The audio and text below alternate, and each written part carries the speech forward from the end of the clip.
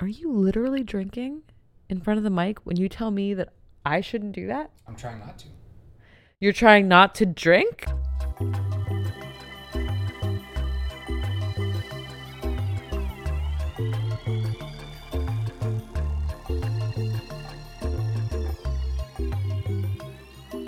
Mic check. Mike. Ooh, I literally Did you just had my lick your chin on pop it. screen? It was an accident.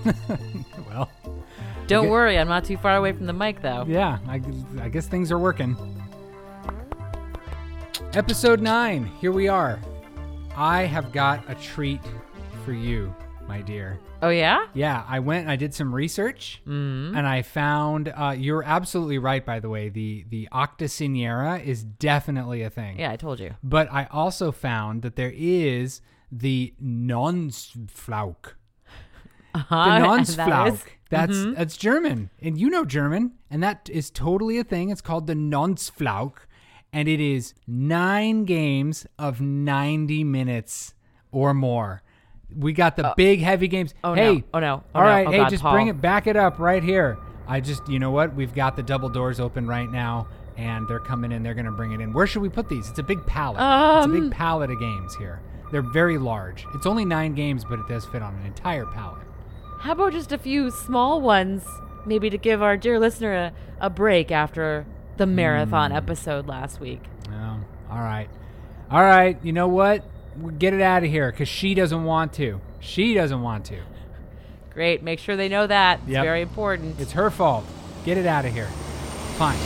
Then how's about instead, we take a look over here at the shelf, and we pick out, oh, here we go. Here's a nice little niche. How about games by Uwe Rosenberg that involve gardening or planting? That sound like a good one? Yeah, can you put a little bling sound in there? Because what you didn't get to see, dear listener, is that Paul just painted a rainbow with his hand. That's what I do. I paint rainbows with my hands. That sounds like a wonderful idea. It's a great idea. So we've got Agricola, we have Cottage Garden, and we have Bonanza. Both in mega party mode and in little tiny duel mode. For if you really just need to just prove your supremacy over someone, you just challenge them to a duel of beans. We've got that coming up too. So I think we've been messing around long enough. It's time we get this bean on the road. And 1, 2, bean!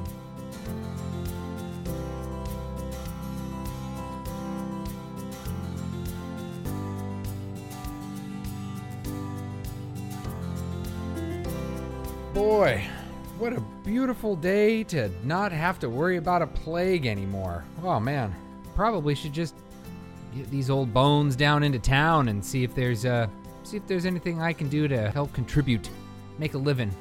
I haven't really caught up with anyone there. I haven't really been into town in a while, with the plague and everything. We just walk down this dirt country road.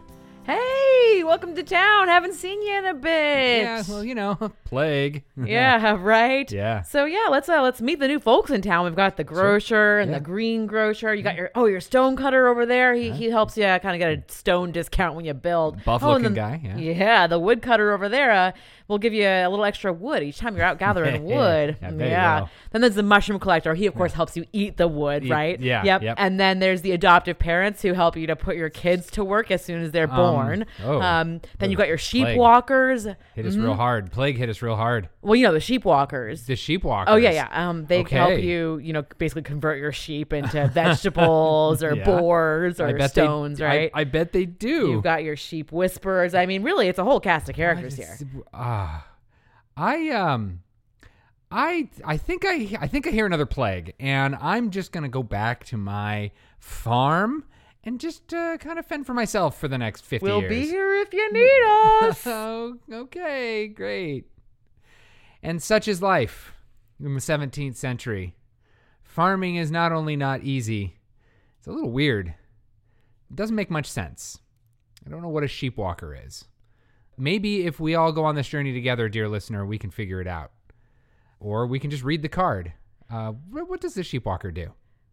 So the sheep walker, and I really enjoyed this card last time. Okay. The sheep walker lets you exchange sheep for either boars, pigs, vegetables, or stone Basically whatever you want at any time. Well, that's great for you and me, but unfortunately we have our dear listener here who we can assume has never heard of this game and is relying on us. Yeah, let's back it up. Agricola. Agricola, not Agricola. I remember when this game came out a very long time ago, and people actually called it Agricola for a while. The absolute legend, Scott Nicholson, Board Games with Scott. He had someone on, a history professor or a language professor, who pronounced it the right way, and we all learned. And I'm glad to see that those lessons have come through today. Oh, I'm only pronouncing it correctly because you do. For sure. That's absolutely right. That's our dynamic. I'm the one who knows how things are pronounced. So this game we purchased when we were traveling, visiting your family. Yeah. And we were a little bit bored. Look, nothing wrong with Reno, Nevada on the whole. But when you're there for 9 days with no board games to speak of, we had a few. But we played all of them and we needed something new. So we went to the local game store. Where Paul said, hey, this is a classic. I had never played it. Yeah. He had owned it for a long time, so we bought a brand spanking new copy. Yep. And we played the crud out of this. We played the Sheepwalker out of it. We sure did. And we played the Sheepwalker out of it again those past couple nights to as well. prepare for this right now. Here we are at this moment. First impressions. Yeah. This is a worker placement game, which means you'll have a certain set of meeples.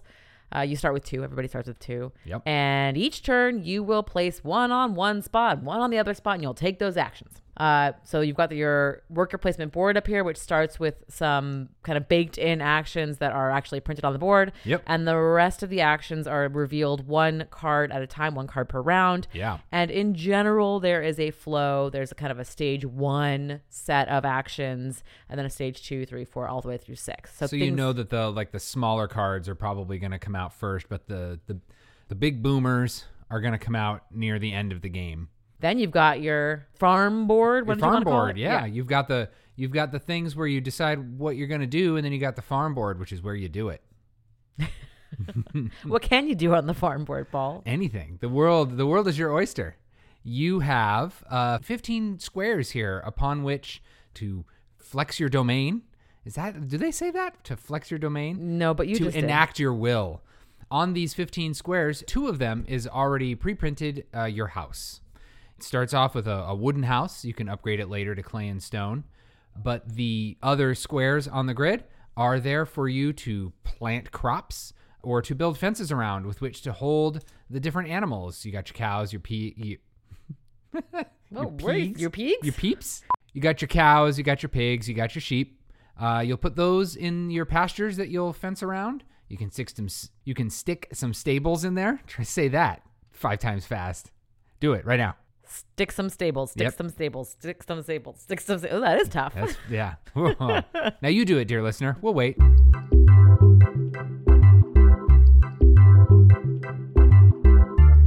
Good work. So that's your farm board. It's where you're gonna plant things. It's where you're gonna put things, and it's very important that you do what you can to put as much stuff on here as possible, because one of the things you get judged on is how much empty space you have left over. Empty space is bad. We'll cover that when we get to scoring. You also have a few different stacks of cards, a couple of which you start your game with. So you've got your occupations, which we were alluding to in our extremely clever intro. Sheepwalker! Mm-hmm. You'll get a hand of 7 of those folks. You'll get a hand of 7 minor improvements. These are things like drinking troughs or threshing boards or hardened porcelain, little minor things that give you some boosts, some more efficient ways of doing things. They are a little bit more difficult to put into play than the occupations, and with that comes a bit greater an ability. And then you have the shared board of major improvements as well. These are the big boomers. Yeah, these are things like ovens that let you, eat your livestock. Yeah. If you don't want to just take a bite out of your sheep. You can't actually, unless you got an oven. Nope. And then there's, other things that let you make other conversions to food as well. Including wood or bricks. Or reeds. You can eat all of it, evidently. You can eat everything in this game, at least once. That's our quick overview here. What do you start the game with, Paul? How does the game start? At the start of the game, you've got your farm board that's empty. You've got your 2 little farmers. Us people who've been around a long time remember when they were just little round wooden discs, but now they have jaunty hats. They look like cowpoke to me because they're kind of wide. Yeah. They got a wide stance. Yeah, they got rickets, real bad. So you get 2. You get 2 of them, 1 for each room of your house. You also start with the hand of cards, the minor improvements and the occupations, 7 each. And you start with 2 or 3 food, depending on if you're the start player. Start player starts with less food because they have that advantage of going first. Then on your turn, you just start deciding where you're going to put your little farmers. Here we go. It's my turn. I'm going to put my farmer on this spot here that lets me plow a field. Great. I can take one of the field tiles and put it right on my board. Now maybe Laura goes and she decides to pick up one of her farmers and put it on the forest to give her some wood. Great. Why do you want to do all this stuff? Well, one of the things you were going to want to do is look at those cards that you were given and see if any of them blend together, if they synergize together. And maybe you see one that gives you some kind of cool benefit once you've gotten to a stone house. So you start thinking, okay, I want to work on getting a stone house. In order to get stone, I have to upgrade it to clay first, which means I need to focus on getting some clay.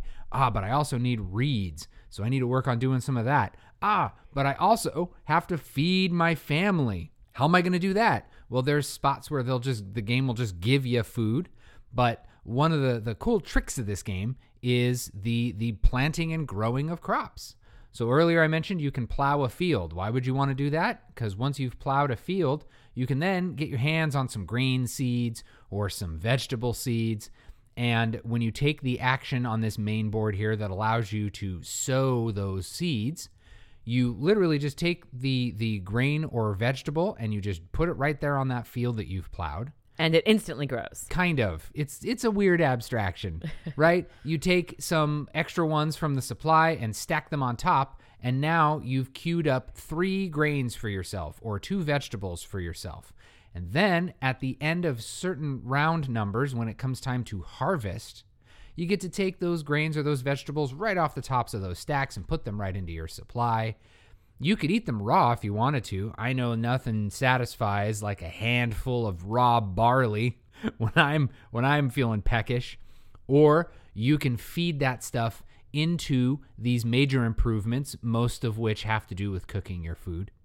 And that turns them into more food for you to be able to feed your people. Like I said, at the end of certain rounds, you have to give each of your workers 2 food. There's also, you have the ability to make babies. The game does not go into great detail about how those babies are made, but it does require you most of the time to have an extra room built onto your house. There's a way near the end of the game to be able to start squishing a baby into your tiny house, going wall to wall babies. But most of the time you do need an extra room to hold that baby. And if that baby is born at the end of one of the rounds that requires you to feed your people, then you got to feed that baby 1 food. So even though the baby didn't do anything, they still technically exist. So you do have to technically feed them.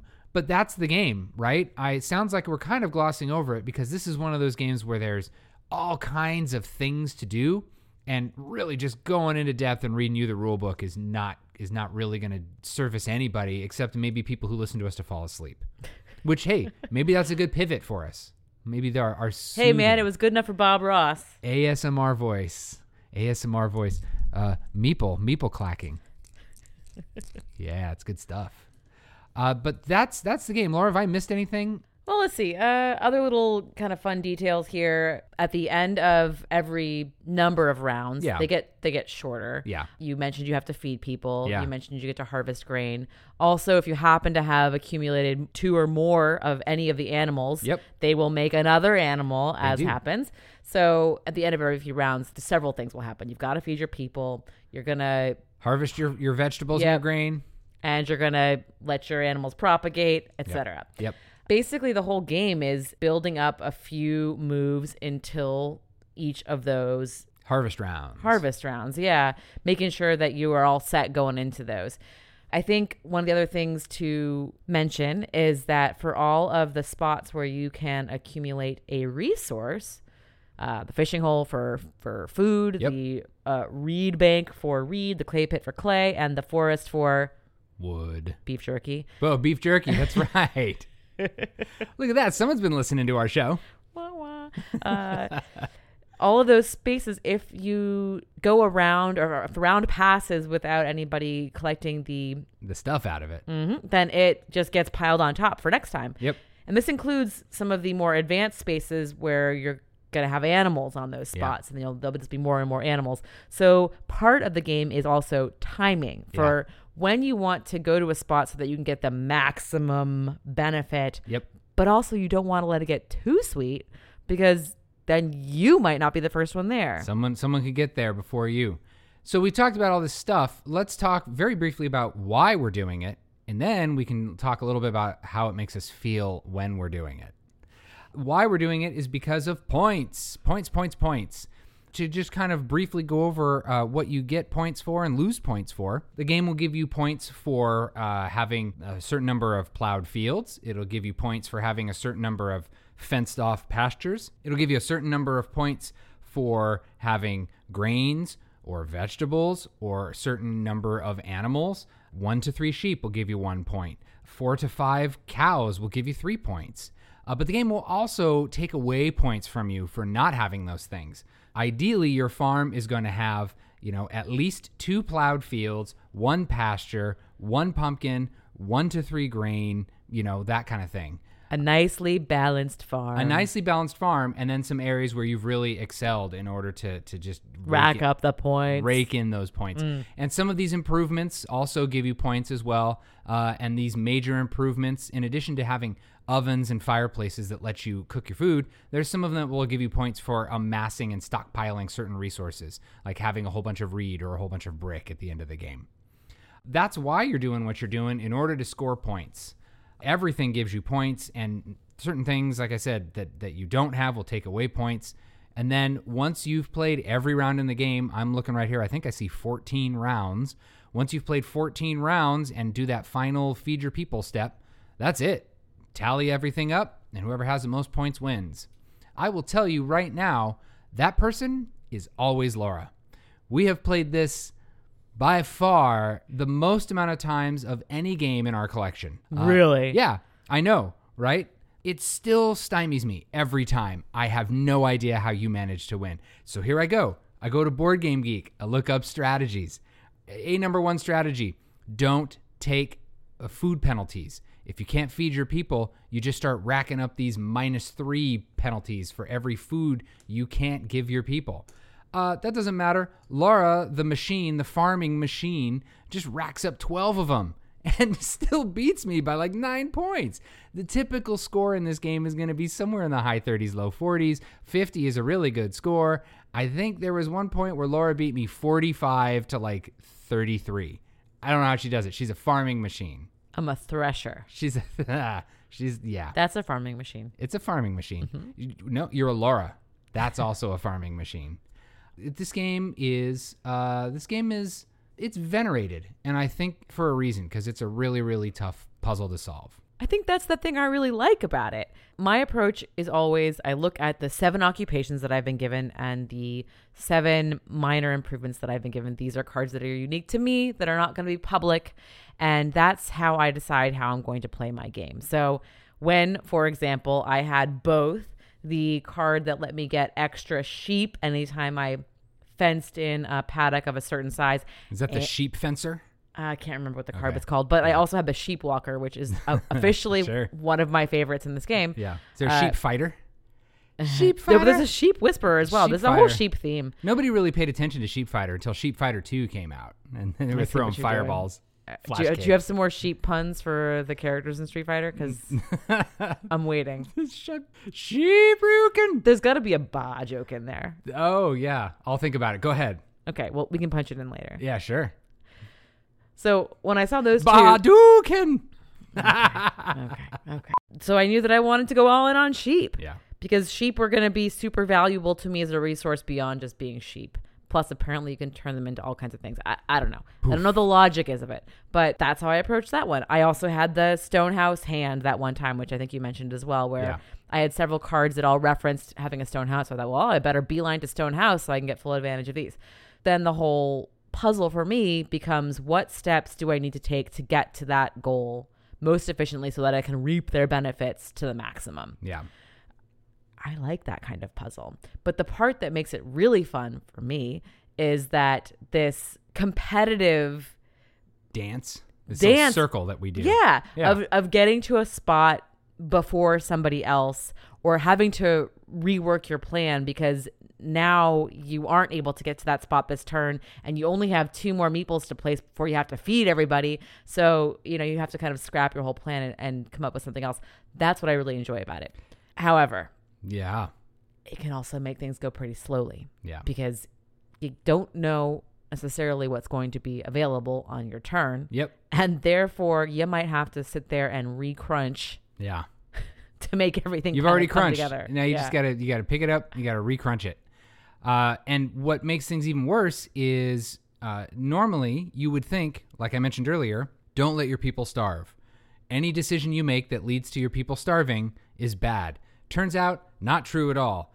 If you let your people starve and you lose 12 points, but at the gain of like 15 or 16 points, that means one of 2 things. Either all the strategy articles are wrong, or 2, I'm really bad at this game, and I shouldn't even be playing it. I should be doing something else more my speed, like throwing rocks at a wall or something like that. That leads us into how do we feel about the game? Are we going to keep it? Are we going to send it on its merry way? What do you think? What would you like to do? And we can hash it out right here, live for our dear listener. I think there's no joy for me in playing a game that you I shouldn't have said really dislike. It gets so boring just beating you over and seeing you cry. The crying part is actually what's distressing. Yeah. So, this game puts you in a terrible, terrible mood. Yeah, I don't know. I just feel like I should be better at it, and I'm not. And I just don't know how many more times I want to play it in order to feel like I'm good at it, because we have so many games we have to get through. Exactly. And this doesn't really occupy any space that's not already covered. Like the Venn diagram is completely covered for this game. I recall it being kind of like the first real game of its kind. The first Uwe Rosenberg punishment simulator. I think that was the big draw of it. And he's come out with so many more games and refined that formula so much that I think there's a flavor for everyone. And I don't think this flavor is for me anymore. I do think that if someone out there is listening and is thinking of starting a game collection or has never heard of the game somehow, or is interested in maybe playing it with their family, you can take out the cards, or you can play. There's variants in there about playing it in a lighter version. Play with your family. Play, like I said, it's very simple. You take a farmer, you put him down, you get the stuff, turn the stuff into other stuff. There you go. I think there's a lot of people who this game absolutely would fit right into their collection. I don't necessarily think it fits into ours. How do you feel? I think that the best life we can offer this game is to pass it along to somebody who will really enjoy it. There's a lot of people this game is for. Yeah. It's for people like me who don't have a giant collection with other things that do a lot of the same things. Yep. Okay, well, then that's it. The plague has come and gone, but the farmer carries on. The bucolic plugs away and tills his field and, bears fruit. And then eventually this metaphor, this analogy I'm building, just kind of finally gets put out to roost. No, to pasture. I don't know. I'm not a farmer. What do I know?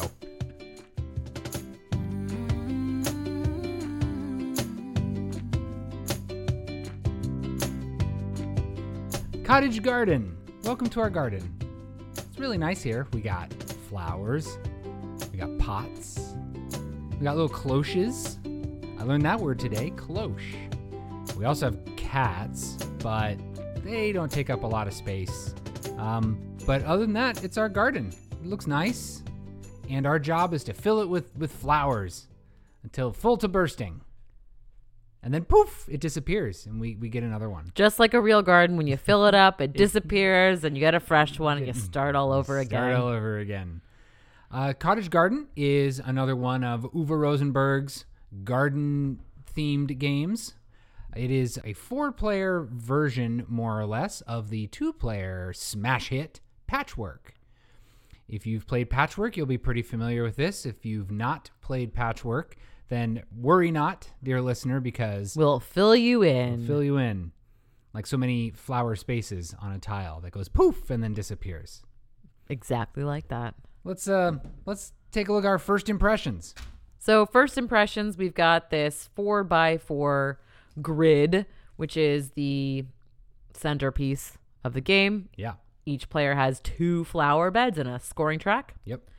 And there's also all of these, what do you call them, tetrominoes? Yeah, tetrominoes. With different pictures of flowers on them in different shapes. They range in size from 1x1 squares. Single little squares. Up to every single strange way you could possibly combine. Yeah. 6, I think, might be the largest. I think so, too.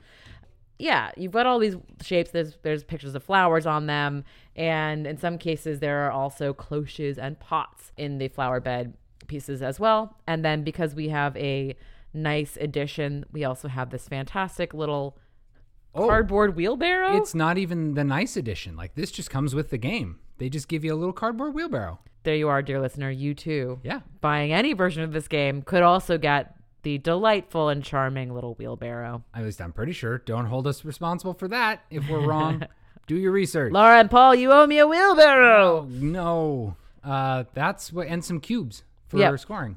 That's right. Oh, and then of course we've got the cats and the loose pots over there. They're all small circles. They take up one grid spot in your dirt patch that you're going to be planting in. Yeah, your flower bed. Yeah, soon to be a flower bed. Yep.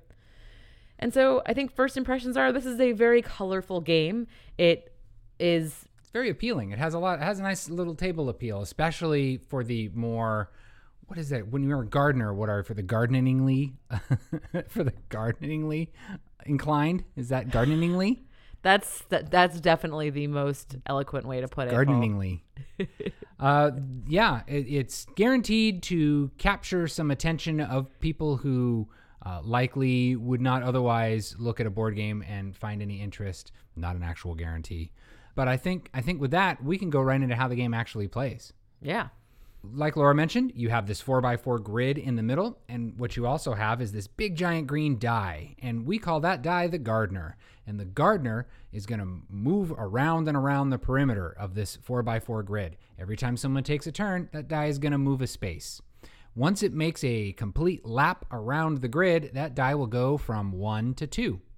And then it's going to go around again and then go up to 3 and 4 and 5 and 6. And when it rolls over to 6, then you've entered the final round of the game. When it's your turn, that die is going to be lined up with a row or a column of this 4x4 grid. And that means you, the player, get to choose any one of the 4 things that are in that row or column. If someone has taken something from a spot and then it is your turn to pick something from that row or column that has intersected with that other player, maybe you're going to have something missing. And eventually, more and more things will go missing from the various spots on the grid. And at that point, if too much stuff is missing from a place where you have to choose, then you get to refill it from the other tiles. And these other tiles are laid out in a separate place on the table, maybe in a big circle, a big snake, whatever you want to do. The wheelbarrow, if you do use a circle, the wheelbarrow is there to denote where the start and the end of that circle is. And when it's time to refill the grid, you just pick tiles from where the wheelbarrow is and then move that wheelbarrow along the circle. And as tiles get added back there, when you do scoring, which we'll cover in a second, they'll get put down there behind the wheelbarrow. So that's it. You go around and around and around, taking tiles off the board and putting them down onto your dirt patches. So one of the other things about the dirt patches is that they come with both two sides for starters, and they have pots and cloches. Pots and cloches, pots and cloches, pots and cloches, pots and cloches. Pots and cloches, oh, that's tough too. It is. We've already tongue-tied our dear listener once. We shan't do it again. So the pots and cloches are in different arrangements on each board, but they are things that you will, as you are placing your tetrominoes flower beds that you've chosen onto your dirt patch, things that you will generally speaking try to avoid, because those are how you get points. When you fill up a flower bed, you count up your pots and cloches. Pots and cloches, pots and cloches. And those are your 2 scoring tracks that you have on your scoring track. Your pots go up by 1 point for every pot that you have on your flower bed, and your cloches will give you 2 points for every cloche that you have on your flower bed. And I'm not going to try to describe this scoring track too much. It would probably just confuse you, but just know that the orange and the blue cubes that represent the pots and the cloches are kind of parallel. The cloche side of the track has fewer spaces because each space is worth more points. And then once you reach the end of the score track, you do a big jump. The pots go 10, 11, 12, 13, 14, 15, up to 20. And then the cloches go 10, 12, 14, up to 20. And you have 3 cubes of each color. If you manage to score a flower bed, which I'll describe how they score in just a little bit, I promise. I know I've said that a couple of times, but I'm a man of my word.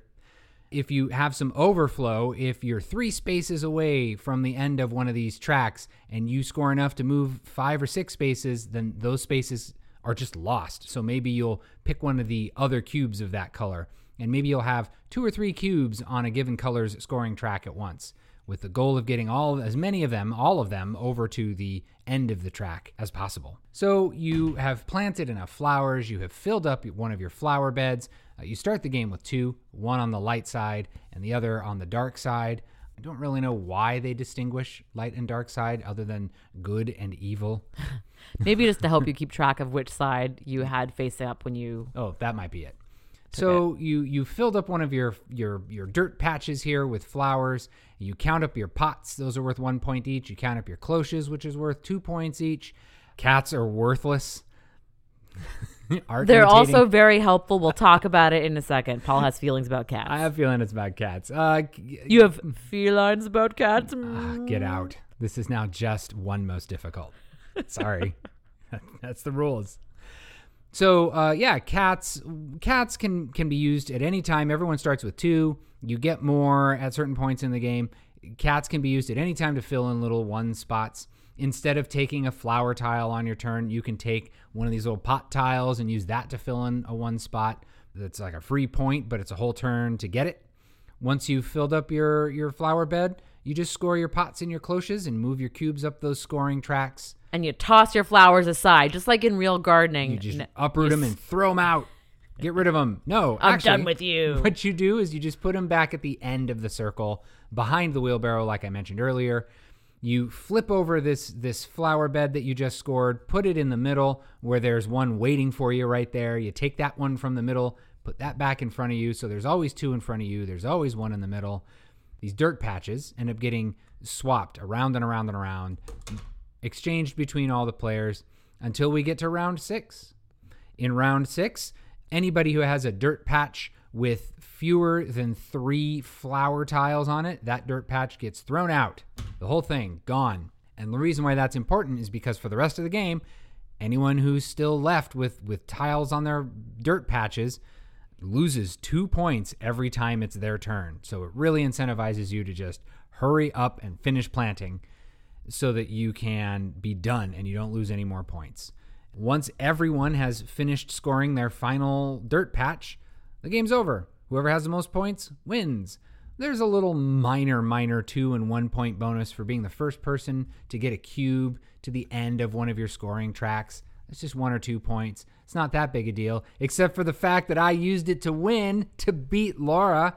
Always good for me when I beat Laura in a game. Feels really good. Do a little dance. You can't see it, dear listener. It's probably for the best. You don't. Yeah, exactly. You don't want to. But that's the game. We had a friend of ours who played with us, good old Rob, back from the dead. He commented on how fast it plays, and he's not wrong. What do you think of this game there, Laura? Well, I like this game quite a bit. Yeah. This is one that, first of all, as you mentioned, it has nice table appeal. It's satisfying to me. The thing that I really like about it, what I think is especially satisfying to me, is the way that you can use these shapes to wend your way around the point potential that's already on your board, the cloches and the pots that are already there. And it's not super crunchy about that either. No. It's if you have to cover up a pot to get a tile down, that's 1 point. That's easy math. That's fine. It's worth it rather than just sitting there waiting for the right tile to come out when it might not necessarily come out. Points to be scored. Yeah. The other thing I like about it too is that as you're working around the grid where you draw your flower tiles from, you know what your next row options are going to be. So you can plan a bit ahead, and it keeps at a good clip. The only way that you can really mess with somebody else's plan is by maybe taking something especially desirable, like one of the few flower bed tiles that has points on it, like a closer a pot already on it, so that they can't have that when it gets to their turn. But most of the time, you can plan your turn a couple of turns ahead and know what's coming. Additionally, you know what's going to be replenished because you can see the whole circle of tiles over where the wheelbarrow is. Yeah. So it does play fast. It, I think, appeals to folks who have a good geometric sense. And I guess I like to think that I do, although you won. So look, to be fair to you, it was just by 1 point. And it was because of that one little beehive tile that I got. I should have raced there. Remember when I said, I don't want to waste a point? I definitely... If only. Yeah, Sorry. Laura, you sum it up pretty well. I think this game's a keeper. At some point in the future, if we ever do an episode of games the in-laws like... I think we were going to call it Games the In-Laws Don't Hate. Games the in-laws don't hate. I think this would get up there. I think they both appreciated this one quite a bit when we laid it out for them. Agreed. My mom especially liked the cats. The best part about this, is that it does not require me to spend 4 hours moving big heavy pots in and out of the garage. So any game that does not force me to do that is a winner in my book. Yeah, that's the real game of suburban garden that we play with my parents twice a year. No, thank you. Okay, well, if you'll excuse me, I need to go spray the garden for cats.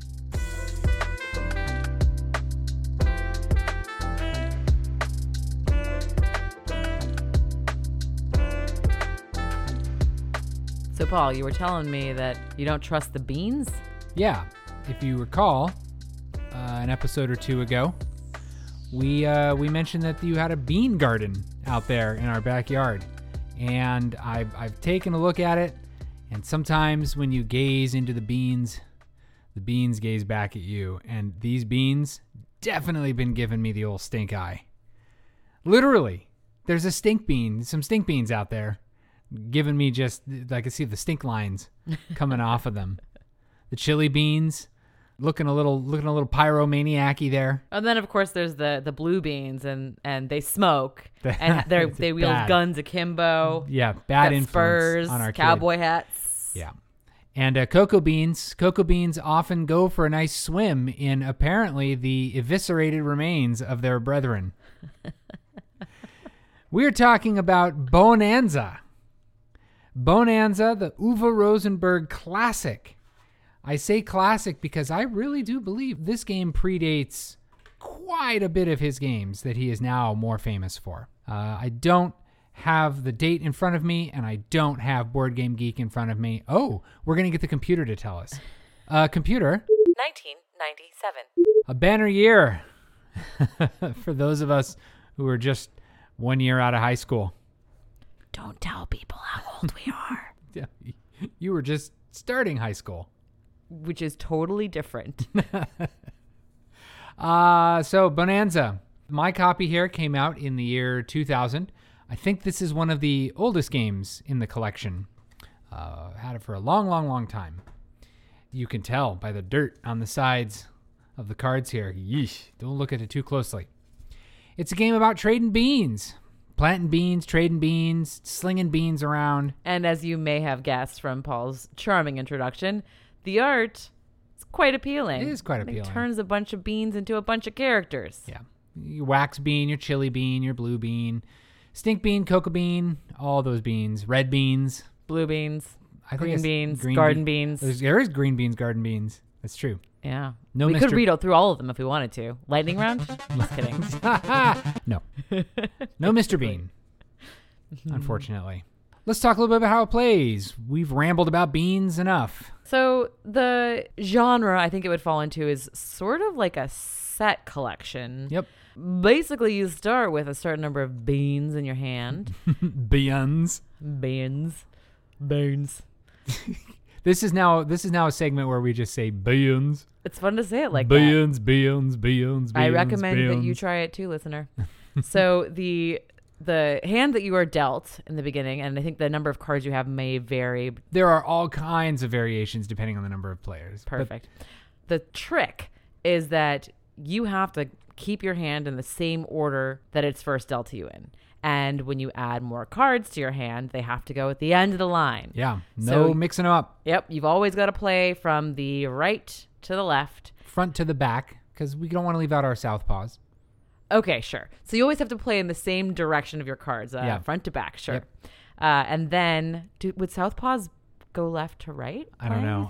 I try not to think of myself as being left-handed for too long. It just it gives me the creeps, the willies. Yeah. So at the beginning of your turn, you have to, starting front to back, plant in your bean fields. How many do you have? You start with 2. Can you get a third? You sure can. You How? can buy a third for gold. For gold. Yep. That's right. Mm-hmm. For glory. No, just the gold. For honor.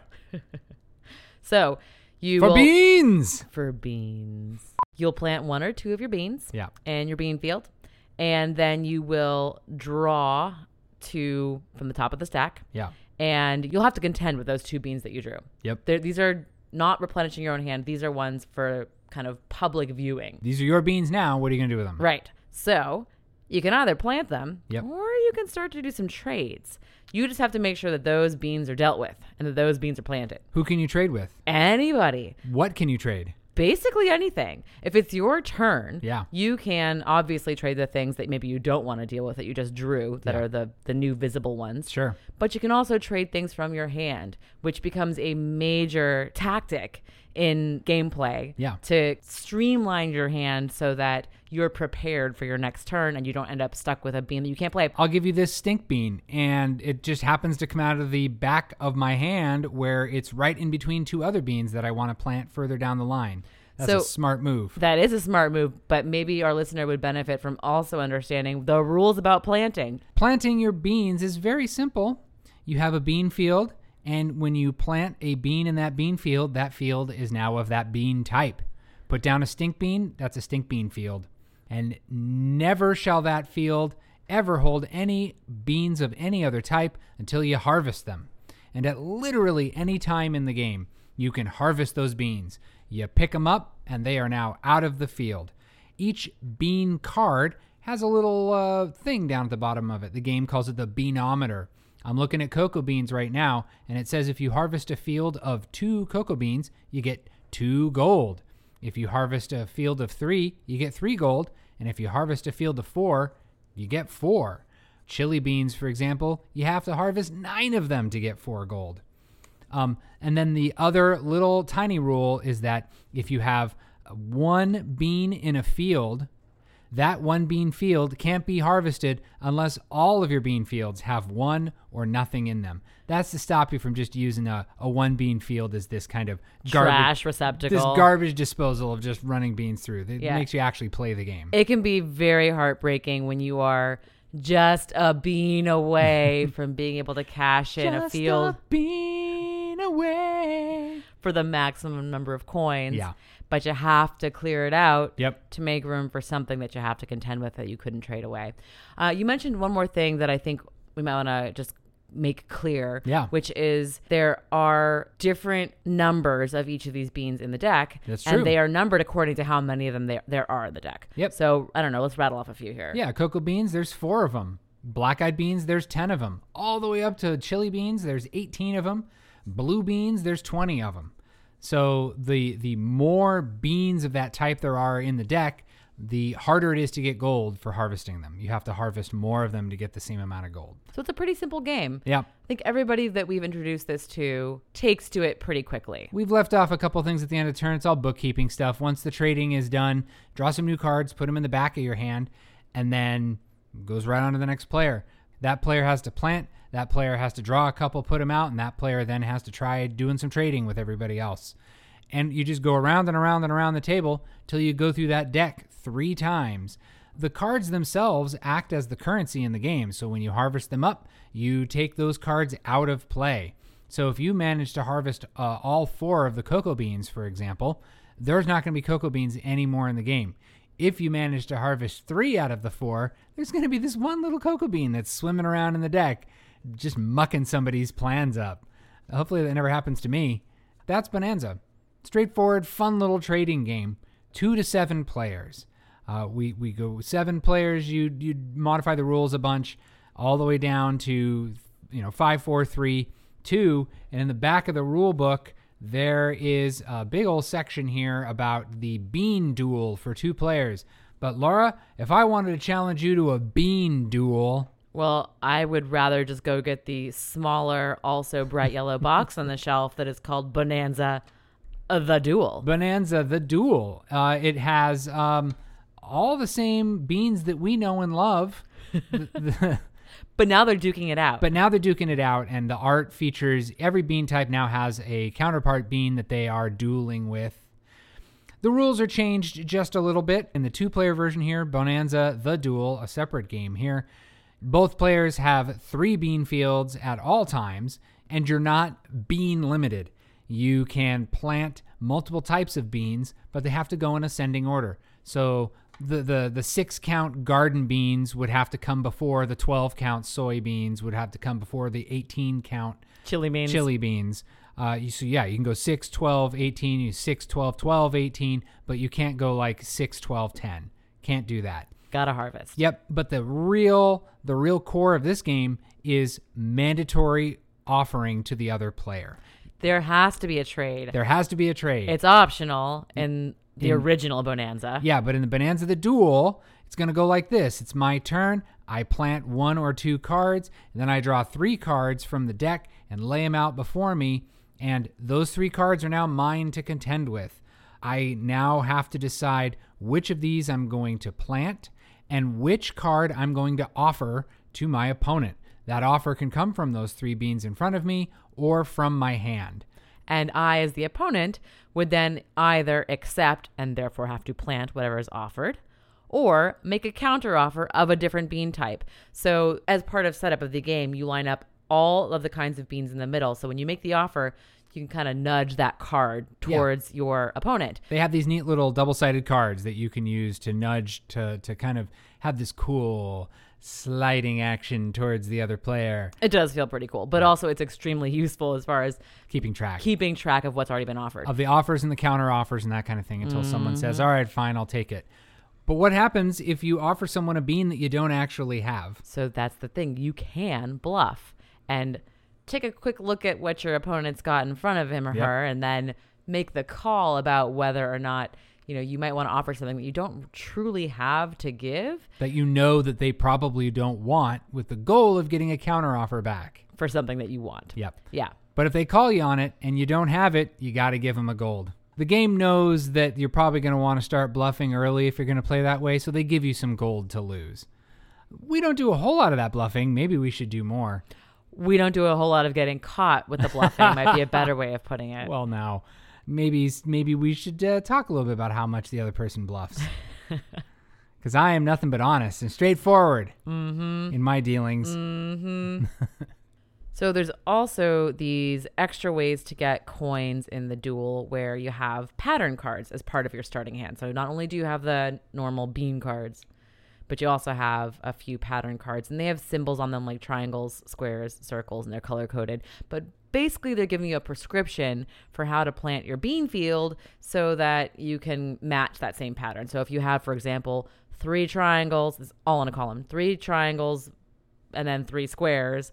If you plant any bean field that has 3 of one number, followed by 3 of another number, then you can cash that in. Right away, anytime. Even if your opponent has that, you can say, it encourages you to look at your opponent's field and say, ah ha ha, and cash that in. It's tough to be paying that much attention to your opponent's field, but there's definitely coins to be made there if you are. Yep. And these patterns, they reward you fractions of gold, pennies, like bean pennies, 10, 40, 70, and 100. And so at the end of the game, when you're counting up your gold, you also have to add all that stuff together, 70, 70, 40, 10, 10, 10, 10, add it all up. And then that's going to, you could win by pennies. You could say 24.5 to 24.7. That's an interesting scoring system, but it works. It keeps you engaged and really makes sure that you're paying attention to what's going on in the other players' bean fields. So let's talk about these games real quick. What do we think about them? Well, we like both of these games. We do. There's a reason why they have stood the test of time in your collection. Bonanza is absolutely never leaving my collection. It's a fantastic game to bust out at family gatherings, parties. It plays up to 7. It doesn't seem to really play that much longer at 7 than it does at 4 or 5. And it inspires a lot of table talk. A lot of people, badgering each other. Are you sure you want to take that? Are you sure you're going to give Laura that? Oh, are you sure you're going to give him that? Oh, yeah. And especially because everyone's bean fields are public information. So you can tell right away if somebody's going to want something. Is that the bean that gets you over to the extra coin if you harvest it? So everyone kind of knows what's going on and what people are collecting. And it's super fun to make deals or to talk people out of deals too. Yeah. Where you don't want somebody to get the bean that they need, and everyone kind of piles on. Well, how else can we deal with that bean without you having to give it to Paul? It usually ends up being you who everyone picks on in games like this. Usually, yeah. Now, what do we think about Bonanza the Duel? I think it's all right.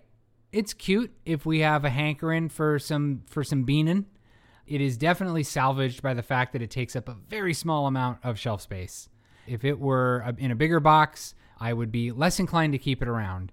As it stands, it is interesting and unique enough for me to, I think, warrant a place on the shelf because we don't really have a game like it.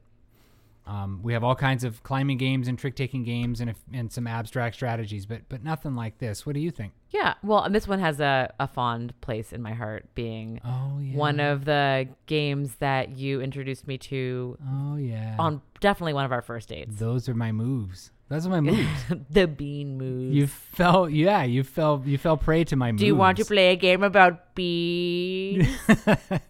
I literally. Oh, Paul. Yep. Basically exactly like that. That's it. Yep. I like it. It's a fun game. It doesn't take too long to play. Yeah. It's pint-sized, which is helpful as well. Yep. Easy to bring on an airplane or something like that. Not, I guess, that you would play it on the airplane. We could try. No.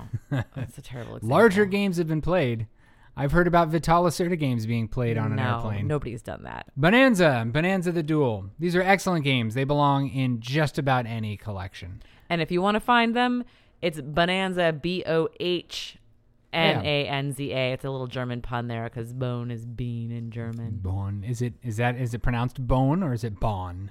No, it's bone. Burn. Where's the umlaut? I thought There's no umlaut. All vowels in German need to have an umlaut. That is what I've heard. Incorrect. Well, I appear to be misinformed. Now you just sit there. I need to go have a very severe talking to that chili bean.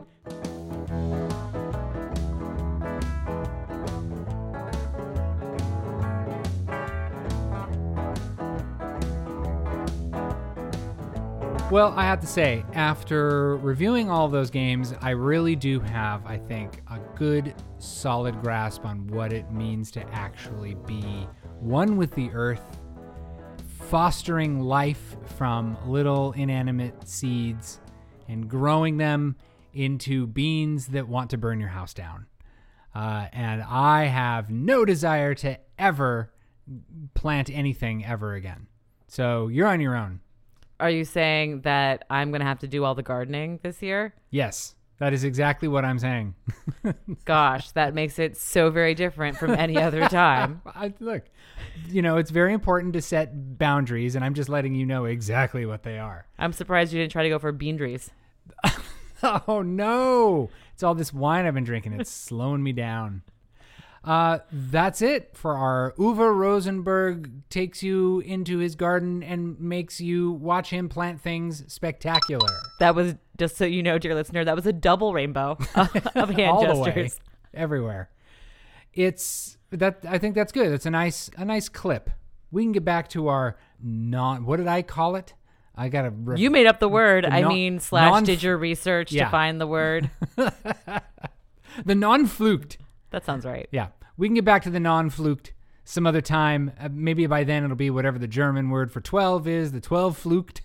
And on a side note, actually, it's not as though we didn't just get a truckload of games. We literally have had to pull up a new shelf from the basement. So some people call it the shelf of shame. I prefer to think of it as the shelf of opportunity. There you go. That's nice. And don't worry, dear listener. We will continue digging through this content for your sake. As much as the load-bearing structure of our floor can handle, because we got to get some of these out of here. Before we go, dear listener, we want to let you know that sometimes the games that we get rid of go into a box and they get traded away or sold or that kind of thing. But we were looking at this copy of Agricola and we thought, man, that's just in some really good shape. We just bought it. We've only played it a few times. You know, it'd be really nice for it to end up in a home that would really appreciate it. So if you're interested in our copy of Agricola, yeah, with the laminated score sheets, it's hand laminated. It was very difficult. Mm-hmm. Very thick gloves. And just constantly breathing hot air on it. Yep. That really sells it, I think. Yeah. We need to say no more. No, it's in perfect condition. Yeah. It's very lightly played. The rule book's been flipped through a couple of times. We don't want to oversell it. But All right. It is a great staple for any smaller board game collection. Yeah. If it fills a void in what you've got, then I think it could really be a great fit. Yeah. So here's what you can do to win it. All you have to do is either send us an email to mostdifficult@gmail.com, TWO, mostdifficult@gmail.com. Let us know what your favorite episode is and why. We'll put your name into a hat. Boop.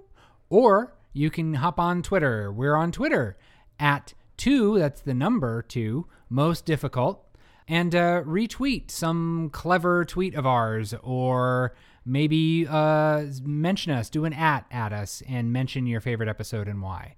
Or retweet the favorite episode, something. So we'll take all of those emails or ats or retweets, and we will put them all in a hat, and the lucky winner will receive our copy emailed directly to you. We will scan it. And the lucky winner... Go ahead.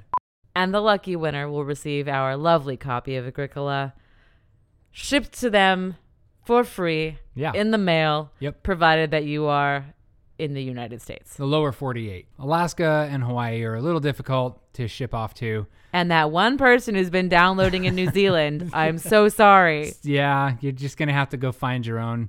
I was going to try to say it in a New Zealander accent, but I didn't want to offend our one New Zealander listener. And then we have 0 New Zealand listeners. We just want to connect to you, dear listener. We want to boost the signal and spread our beans nationwide. And I will not be taking that one over again. So until next time, dear listener, we want to thank you for honoring us with your beans. Oh, God.